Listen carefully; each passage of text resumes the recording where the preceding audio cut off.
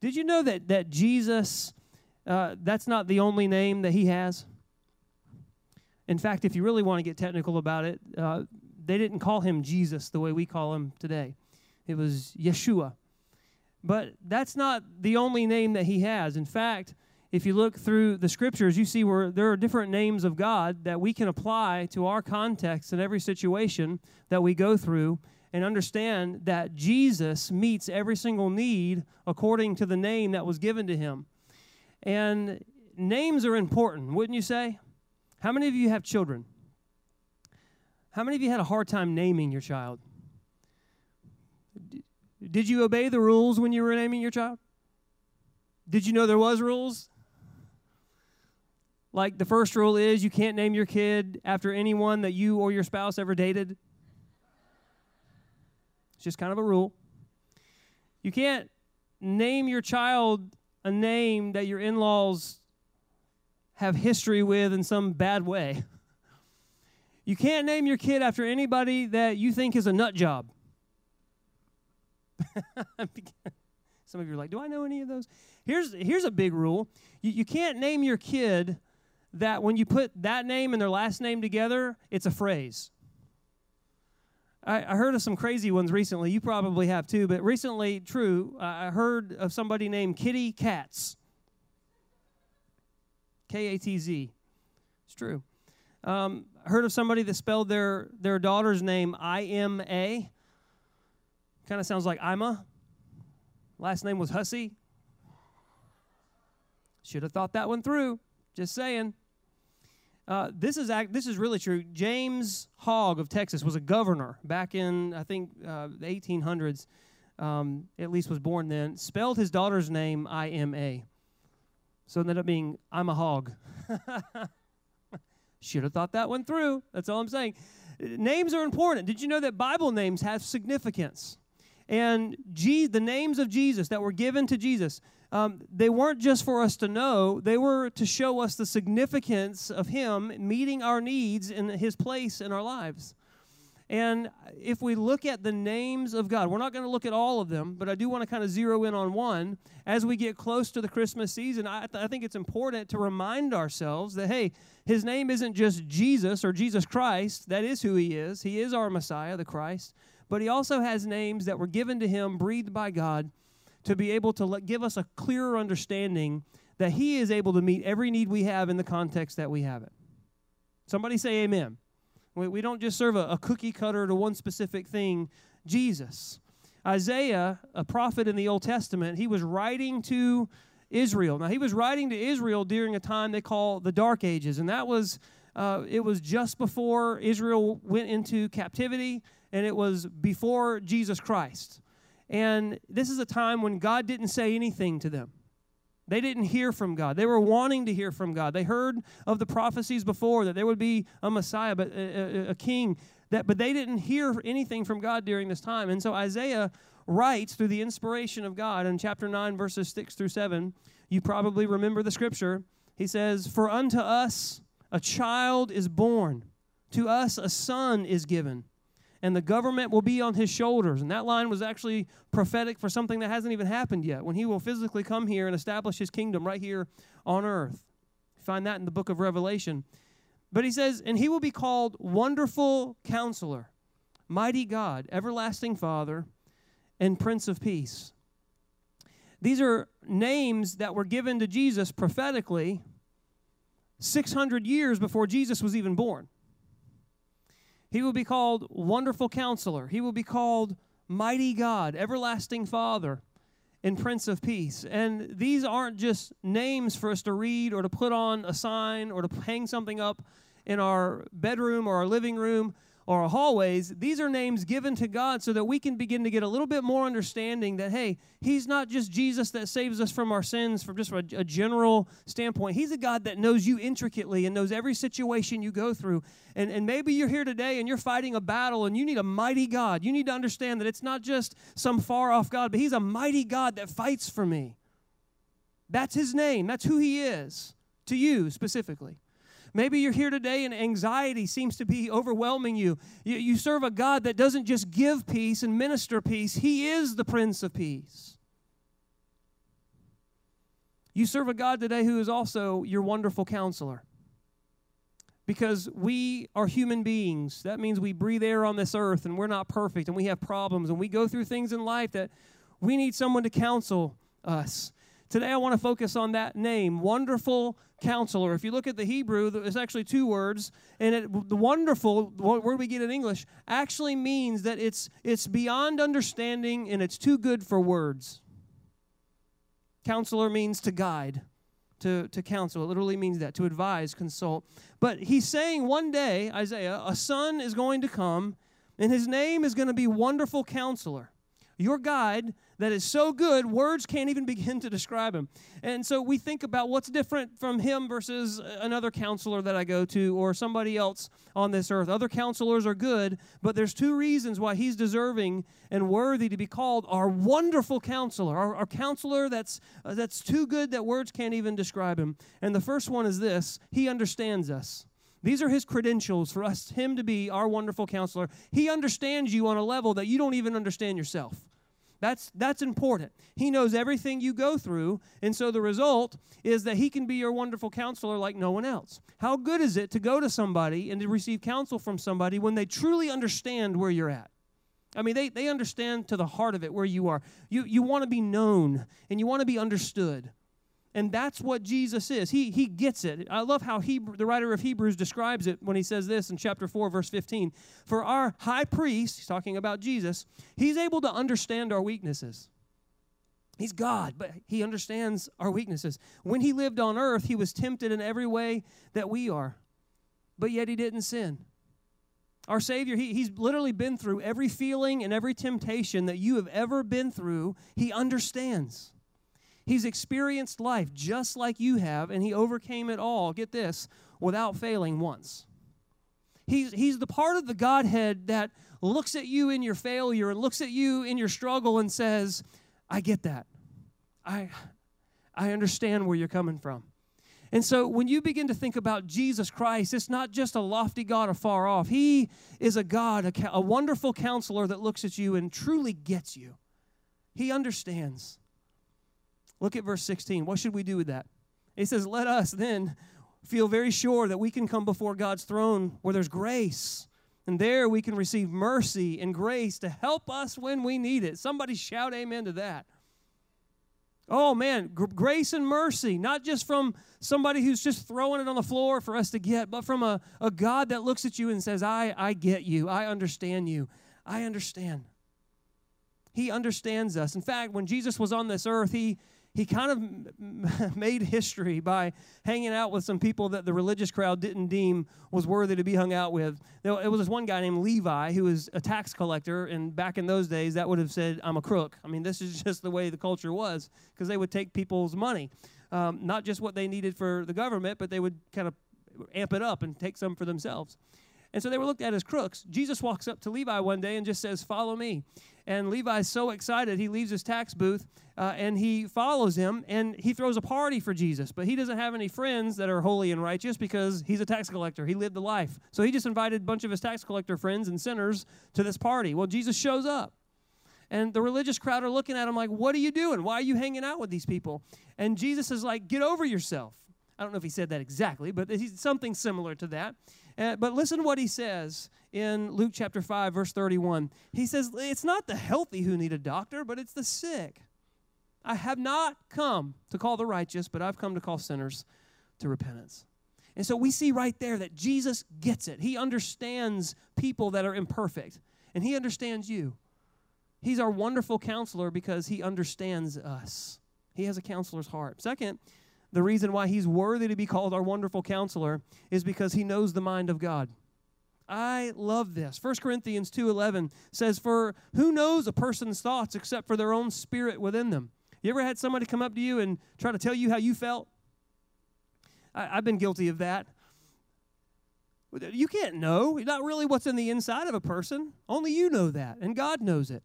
And he says, just like that, no one knows the thoughts of God except the Spirit of God. Who better to understand and counsel you in godly ways than the one who knows the mind of God? I mean, get that for a minute. Jesus, he knows the plans that God the Father has for you, and he's saying, I've come to guide you in those plans. That's so important. If you think about a tour guide, you ever go on a tour and you look at the tour guide and the tour guide's taking you on the tour? What would it be like if the tour guide, you begin to ask this person questions and they were like, I don't really know. Actually, this is the first time I've been on this, and we're going to learn some things together. And you're like, why did I pay money for this? The best tour guides have actually been where they're trying to lead you to go. Easy concept to understand, and this is what Jesus is saying when he says, I know the plans that God the Father has for you. Toward the mind of God and through the power of the Holy Spirit has come to lead you. And so why is he our wonderful counselor? What gives him the credentials and the worthiness to be our wonderful counselor, too good for words? Well, he understands you like nobody else, and he knows the mind of God. So what do we do with that? Well, the question becomes this: what do we need to do to make his counsel beneficial to us? And the answer is simply this: we have to be willing to get close enough to speak, to listen, and to trust. I don't want you to miss the first part of that. You have to be willing to get close to him. Any counseling appointment is useless if you don't actually go and get close in proximity to the counselor. I mean, you can't drive by the counselor's office and say, well, I don't know what they said. Well, you didn't go, right? It's only useful whenever you actually go and get close. And it's the same with God. You get rid of distractions. You draw near to him because the proximity to God determines your ability to be able to speak and to listen and to trust. So you've got to get close. And I want to emphasize that for a moment, but I'm going to move on. But I just want you to understand that you don't get the benefit of counsel from God unless you actually get close enough that you can speak, listen, and trust. So let's talk about them. So he's our wonderful counselor, and we've got to get close enough to him to do those things. But let's talk about those things. Let's talk about getting close enough to him to speak, because we want the counsel to be beneficial. In any counseling session you go to, two-way communication has got to be honest. So first, you've got to be this. You've got to be brutally honest in speaking with the wonderful counselor. As you speak, honesty is key. Get this, not for him, for you. It's extremely crucial in order to get the benefit from the counsel of the wonderful counselor when you speak to him to be brutally honest. Not that he needs to hear it, because he already knows. Remember, he understands you, and he knows the plans for you. You need to be brutally honest with God, because nothing stunts your ability to move forward more than denial of where you really are.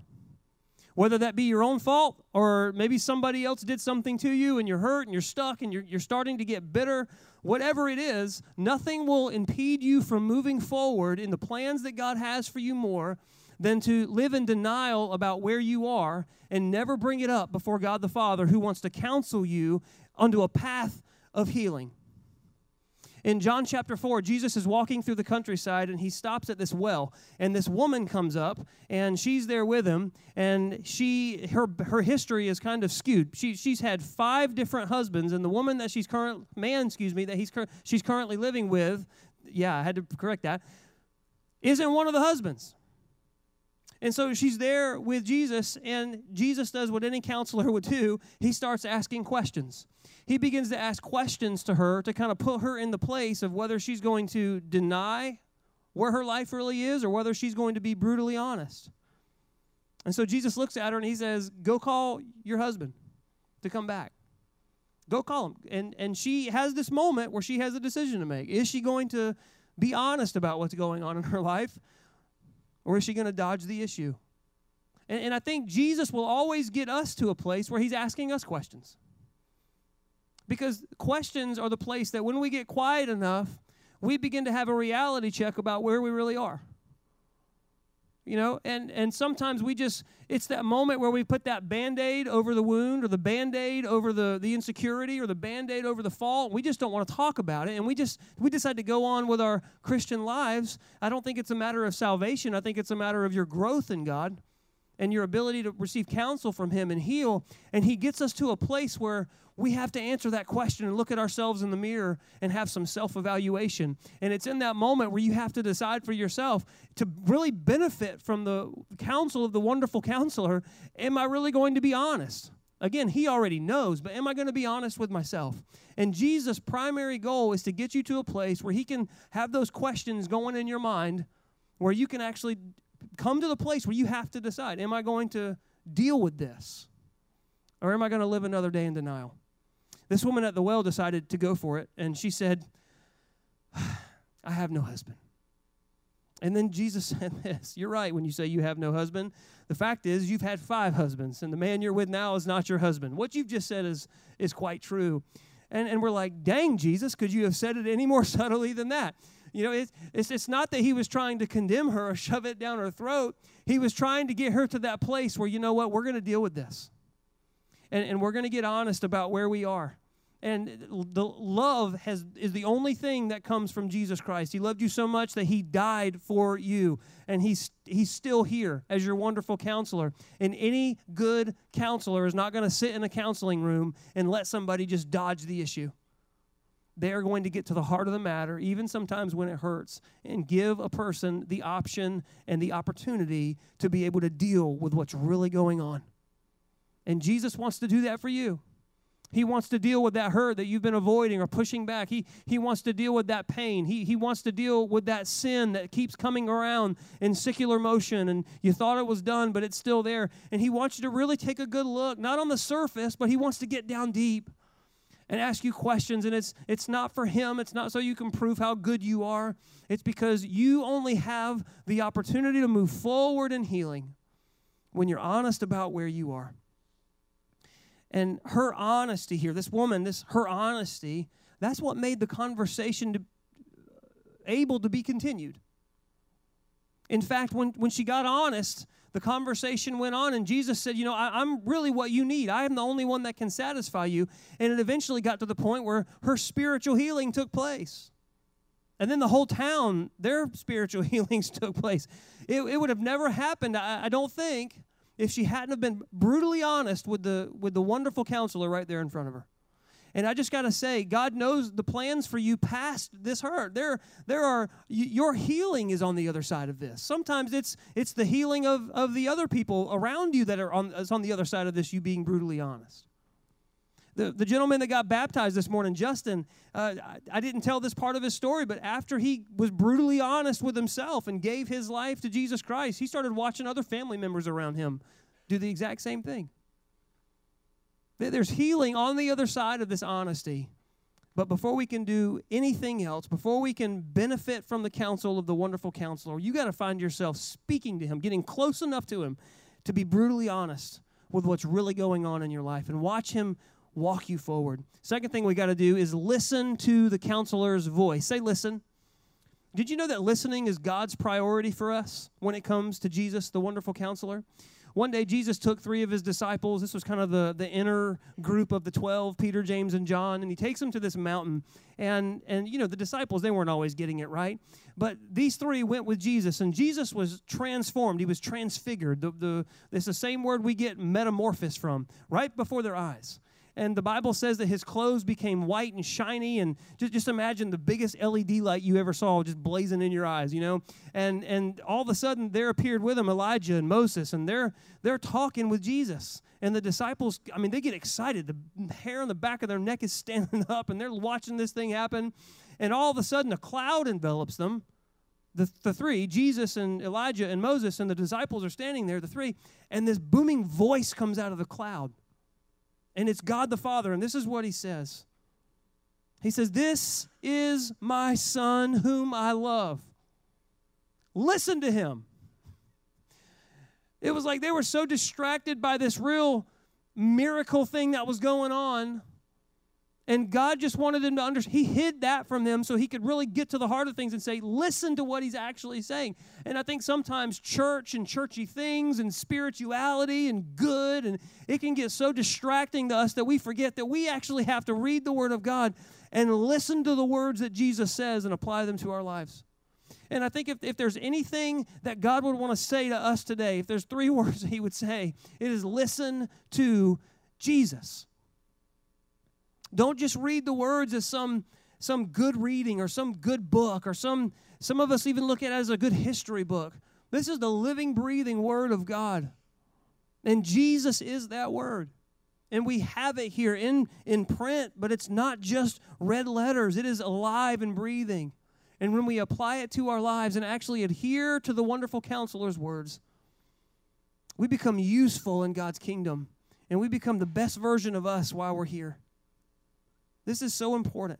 I look back on life and I see defining moments in my life, moments where there were major redirects, moments where it could have gone either way. And I remember every single one of those moments. There are 3 that I remember very specifically that I heard God's voice. But I got close enough to hear him. I got removed the distractions and said, God, I need to hear you. And he is diligent in speaking. And it was in those moments where after I listened and heard, it almost was audible, but it was deep in my spirit, and I knew his voice. And my life began to shift and change. Why? Because I listened to him. Am I perfect at it? Man, I wish I could be better. But if you get close to him, he will speak, and you have the opportunity to listen. Now, maybe for some of you look and you say, Pastor Ryan, that sounds great and everything, but I've never heard the voice of God. In fact, I hear some people say, God doesn't speak to me much, but this one time, and then they commence to tell me about this time that they heard from God. And I hear people say these things, and I understand their hearts. It's a form of humility, it really is. But I don't think it's operating in truth. Because the truth is that God wants to speak to you. And sometimes I don't think it's a matter of God speaking. I think it's a matter of us listening and us seeking and us getting to a place where we're close enough that we can actually hear the voice of God. The Bible says that we can't even begin to fathom the depths of his wisdom and his knowledge. So a limitless God, when it comes to what he could say to us, he's only going to pipe out a few things in your lifetime? No. God wants to speak to you every single day. He's got enough things to say to you as you have willingness to get close enough to him to listen. I think it was David that said, as long as you'll bend down to listen, I'm going to pray. I mean, there's this communication constantly. Paul told us, I think it was either Paul or Peter 1, said, pray without ceasing. Like there's this communication constantly that God wants to be having with us. He doesn't make it weird or confusing or just kind of like obscure. Listen to what Proverbs 8:17 said. It said, I love those who love me, and those who seek me find me. He goes on to say in verse 35, those who find me find life and receive favor from the Lord. Jesus described us like a flock, and the shepherd is coming out, and the sheep, they're going to follow the shepherd because they know what his voice sounds like. They know what his voice sounds like. You're going to follow Jesus because of this. You know his voice. It seems kind of funny to say right now, but a long time ago, the telephone was a centerpiece in your living room. It was plugged into a wall. You remember that? It was either in the living room or it was in the kitchen, or maybe you were real fancy and had one in your bedroom. But if you have kids, whenever you called the house and the kids were there, they picked up. Even if you didn't want them to, they picked up the phone. And I remember one day from work, I called the house, and my oldest son, he was 5 at the time. That's been a long time ago. He answered the phone. Hello? And I said, what are you doing? And immediately he heard my voice, and he said, hey, Dad. And it was always exciting when Dad called from work. All I had to do was speak. And they knew what my voice sounded like without even seeing me. Why was that? Well, they know my voice because they've been close enough and have heard it enough that it's unmistakable to them. And when you draw near to God and get close and begin to get in his word and you listen to the wonderful counselor's voice, spend enough time with him, you're going to know what it sounds like. You're going to feel it down deep. When was the last time you removed the distractions enough to where you actually heard God's voice? Can I just say this quickly? I think sometimes the litany of devotions and blogs and sermons, and sometimes that can even be a distraction to where we're seeking religion, goodness, but we don't stop long enough to actually hear the voice of God. Let me clarify just a little bit more. I remember being about 20 years old, and Bible reading was a regimented part of my day. I knew I was supposed to read the Word of God, and I wanted to get in it. And I can remember every single day I would get home from school right before work, and during that time I would make myself some lunch and my Bible reading time. Nobody else was home. And it was about a 20 or 30-minute period of time every single day. And it got to the point where it was so rote I could do it in my sleep.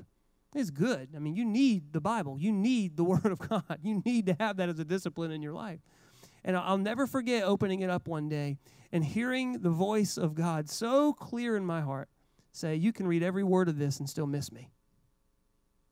And I thought, there are atheists whose life mission is to disprove the Bible and read it every single day, study it, and they know it inside and out. They don't know the life-giving element of that. It's not the Holy Spirit's, but I thought to myself, just reading it isn't enough. And I think sometimes our regiment of devotions, sometimes that can even be a distraction. And God wasn't telling me, don't read my word. He was saying that, you know what, there's something deeper than just reading words on a page. And I remember closing the Bible, and it was almost as if it's like you have a book in front of you, and you close the book, and all of a sudden the author's in front of you. And I remember going, what do you want to talk about? And just sitting there and thinking and letting God move in my heart, and you'd be surprised at what God would say to you if you'd remove the distractions. So when is the last time you did that? When is the last time you got close enough to God and still enough to Him that you actually heard His voice so that you could listen? Because if you're going to benefit from the counsel of the wonderful counselor, then you have to hear His voice. You've got to hear His voice. So be brutally honest with Him. Listen to His voice. And number 3 is this: trust. Say trust. Trust the wonderful counselor's heart. Being a pastor, I'm in a position to counsel people, and I've sat under some great counselors pouring into me. And one thing that I've learned about good counselors is they tell you some things sometimes that are tough to hear. And every bit of it is useless until you trust that what the person's telling you is from their heart and they have your best interest in mind. And you know what? I trust the fact that this person is telling me something that is actually going to benefit me, even if it hurts a little bit or a lot in the short term. Without trust, great counsel is just words that have no impact in my life. I need to say that again and maybe give it a little context. Without trusting in the heart of God, His voice to you will be nothing more than just words that have no impact in your life. You actually have to trust that what He's saying is for your good. In John chapter 6, Jesus, He's giving one of these difficult teachings to hear. It was difficult to hear. He had just done this great miracle. I mean, He took literally 5 cheap loaves of bread, 2 fish, multiplied it, fed thousands and thousands of people. Most scholars say that there were upwards of 20,000 people there. And Jesus has got this huge crowd. It happens. He feeds them. And then the next day they wake up and Jesus isn't there, and they find Him, and they want breakfast. So they catch up with Jesus, and instead of giving them that, He decides to focus on their real deeper need, and that was the need for a Savior. That was the need that they had to know Him. Because He didn't just come to feed them a physical meal. He came for a relationship with them, for them to know Him on a deep level, and not just seeking the stuff that He provides. Large crowds, they often gathered around Jesus because of some of the things He was doing. And when the crowds got the biggest, and this was no exception, when the crowds got the biggest, Jesus didn't revel in the fame of it, but He was unapologetic about saying really sometimes strange things to expose the motives of why people were really there. Were they there just to get the healing? Were they there just to get the stuff, just to have their needs met? Or were they there to truly get to know Him, to honor Him, and to trust Him? So He did that here. And so instead of giving them what they thought they needed, which was a physical meal, they said, hey, we want some more of that great bread you did yesterday. Jesus looks at them in verse 35 and says, I'm the bread of life. And they heard him and like, yeah, that's really nice. Hey, speaking of bread, why don't you do that little thing you did yesterday, where you took the bread and the fish and that was really good. I mean, they had a material need. They were hungry. But Jesus he's already told them in verse 27, look, don't work for food that perishes, but instead work for the food that endures to eternal life, which the Son of Man will give you. And that was a term, Son of Man, that he used for himself. Back to that verse 35, he said, I'm the bread of life. And whoever comes to me shall not hunger, and whoever believes in me shall never thirst. And so they've got this need. They've got this physical need, and they're wanting that need to be met, and Jesus is telling them something that they don't even want to hear. And I think sometimes in the middle of our material need, Jesus sometimes, he'll cut to the heart of why we're really there. Are we there just to have the need met? Because some of us right now are in need. We have things in our lives right now that we're praying for. Clarity that we need. God, I need you to show me my next step. I want you to help meet this need that I have. I want you to move in this person's heart. We all know the needs we have, and we're very good at articulating the need, the material, the physical, the emotional need to Jesus. And there are times where he won't answer the need like you thought he was going to answer it. Instead, he will get you into a moment like only a great counselor that's beyond words will do. And he'll ask you some questions, and you'll get to a place where you'll start to notice that he's not meeting the need like I thought he was. And it's in that moment where he's trying to get you to see, I'm going to do the best for you. But right now, I need you to trust my heart. Right now, I want you to know me. Right now, I want you to get to a place where you honor me. Whether I ever meet this need or not, I can promise the story's not over, and I can promise whether it ends up like you think it was going to or not, I've got your best in mind. I know the mind of God the Father. I am the wonderful counselor. But I'm more interested in you knowing me than I am you seeing what you think your needs are being met. And so he told this crowd this, and this was their response in verse 41. It says, so they grumbled about him. Because he said, I'm the bread of life that comes from heaven. They grumbled. Don't we do that sometimes? It's not looking like we thought it was. So, what's up, Jesus? What's up? And they grumbled about him. This was tough. They didn't want to know his heart, but forget trusting his heart. They just wanted the food. They just wanted that need to be met. It was a tough teaching to hear. I mean, you're the bread of life. We just need bread. Like, literally, I need this amount of money by next week, or I'm not going to be able to pay my electrical bill. You're the bread of life. What am I supposed to do with that? And what he's saying is, I want you to trust me. I literally want you to trust my heart. And it's just weird things. They're saying, I need sustenance, I need food, and Jesus is saying, I am that food. And they literally didn't know what to do with that. What was he talking about? Well, in verse 51, he says, I'm the living bread that came down from heaven. If anybody eats of this bread, he will live forever. And the bread that I will give for the life of the world is my flesh. And man, at that, they just didn't know what to do with it. But what he was trying to tell them is, you know what? You may be hungry for real food, but your deepest need, our deepest need today, is a Savior to save us from our sins. And not just that, but to know him, to trust him, to be in relationship with him. He's talking about accepting his broken body, his flesh, as a sacrifice for our sins and his blood that was spilt.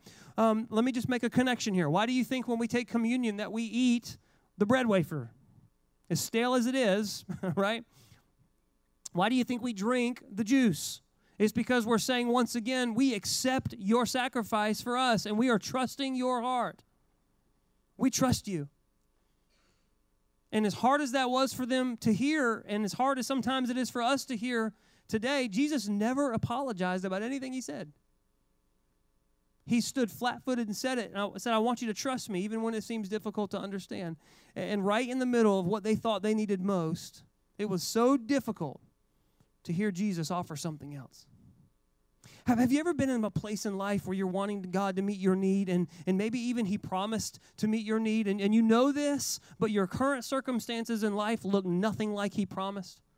And Jesus is saying to you, I want you to trust my heart. It can be one of the most painful things to endure, knowing that God has promised me something, knowing that I know what His Word says. I know what the prophet said. I know He's going to come through for me, but my current situation, man, my need isn't being met. I need you to come through for me, God. And Jesus is saying to you, it's not over, but He might just be trying to get you to a place in that counseling room, if you will, where the distractions are gone, and He's saying, you know what? I want you to trust my heart in this.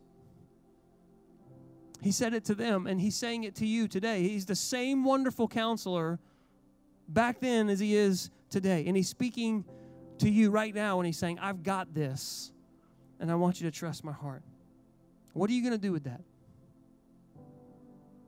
I can tell you what the crowd did back then. They looked at Him. In verse 66, it says, after Jesus said these things, many of the disciples, they turned back and no longer walked with Him. They quit.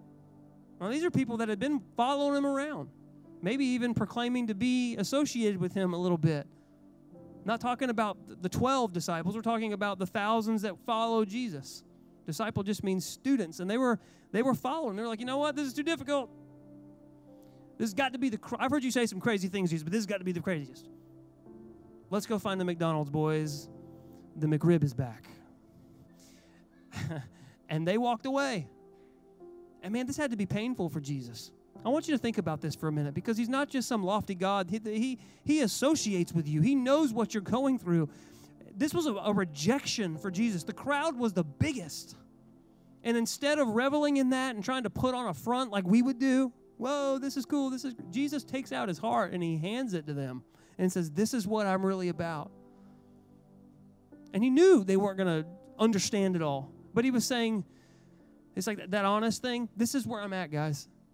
And I know you thought I was going to do this great miracle like I did before. And if you just trust my heart, you're going to see that this is going to work out exactly like you want it to. And they looked at that and they said, we have too many questions. That sounds too stupid. We're walking out. And it hurt. I can't imagine the pain he must have felt. It got so bad, in fact, he looked at the 12 disciples. These are the guys that had given their lives for Him. By the way, Levi, that guy I told you before, he's one of them. God changed his life. He's one of the 12. And Jesus looks at them and He says, do you guys want to go too? I mean, what could have been that painful that He actually turns to His 12 disciples and says, do you want to leave me too? And I love the response. Peter, he speaks up. He was one of the 3 that was on the mountain that day when Jesus was transfigured and God said, listen to him. Peter, he says, Lord, to whom shall we go? And I love this. It's one of my favorite verses in the Bible, because he's not saying, well, there's no better option, so I guess we'll just stick with you. He was saying, God, even when it's not popular, even when we don't always understand it, even when we're in the midst of severe opposition. Well, look at what it says next. He says, you have the words of eternal life, and we've believed, and now beyond that, we've come to know that you are the Holy One of God. Do you find yourself saying that in the midst of your questions, when the answers to your prayers aren't happening like you thought they would? Jesus, we don't understand it all, but we trust your heart. We know that you get us. He says we believed and we've come to know. Do you know that when you believe something, it precedes you knowing something way down deep?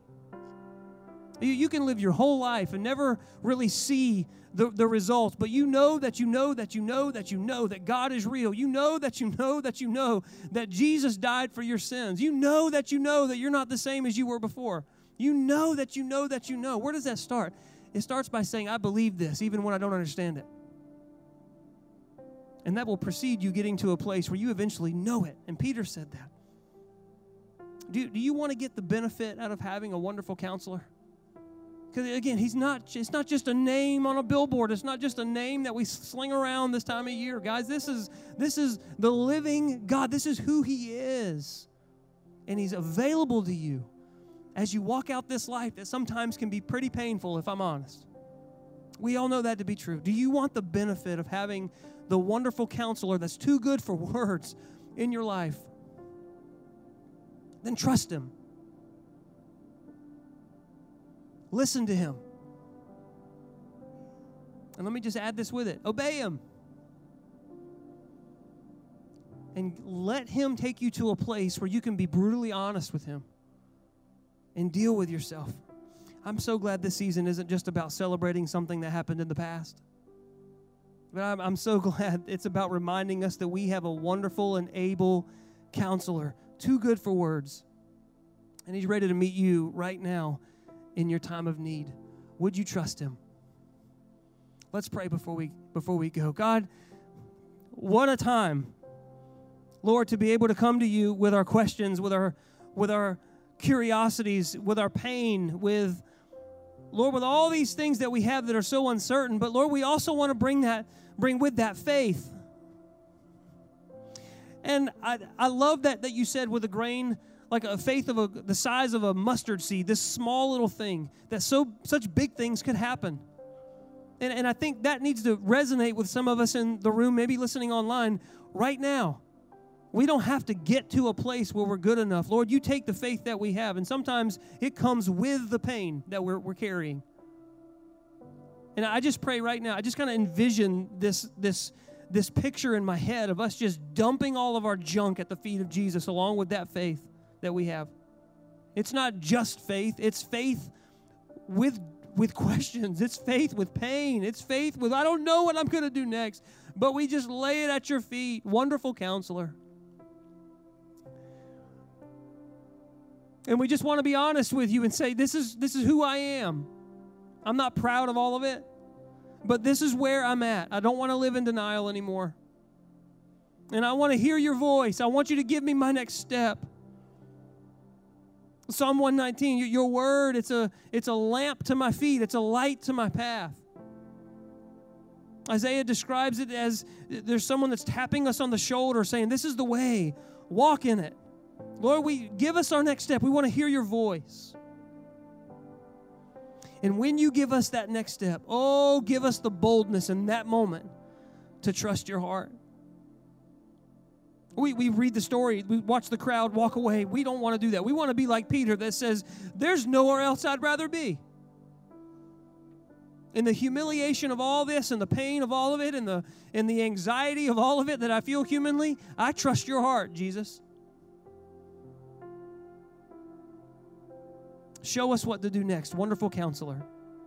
Let us see you not just as a historical figure, and I go with my heart here, and not just the Savior that came and died and left, but you're here with us to help us. Through the power of the Holy Spirit, wonderful counselor, guide us. Let us take the benefit of what you say and apply it to our lives. Maybe some of you today are saying, you know what, my deepest need right now is my eternity. I don't know where I would spend eternity if I left this earth today. And that's not a question that God wants you to be confused about. In fact, before you leave today, you can be sure of where you'd spend eternity. Just as sure as Jesus doesn't make it weird or confusing to hear his voice, he doesn't make it weird or confusing to give you access to the thing he came to die for. And that is your soul being washed clean, your sins being erased. And I wonder if that's you today. And I'm trusting that the Holy Spirit's pulling at your heart right now. And if that's you, listening online, in the room today, I just wondered if you would respond to that and just give your life to him. I'm gonna pray. And as I do, I am so glad that the wonderful counselor understands you specifically and hears your heart. I'm going to say a prayer, but he's going to be listening to you. And I wonder if you would echo this in your heart with me. God, I need you. You fill in the blank of what's going on in your life right now. I need you. I'm not perfect. And I know to be worthy of you, the standard is perfection. You're a perfect God who created a perfect heaven. And one of these days, I want to go there. But I want you, Jesus. I believe that you really came to this earth and lived a perfect, sinless life, and you died for me. I don't know how you did that. I believe it in faith.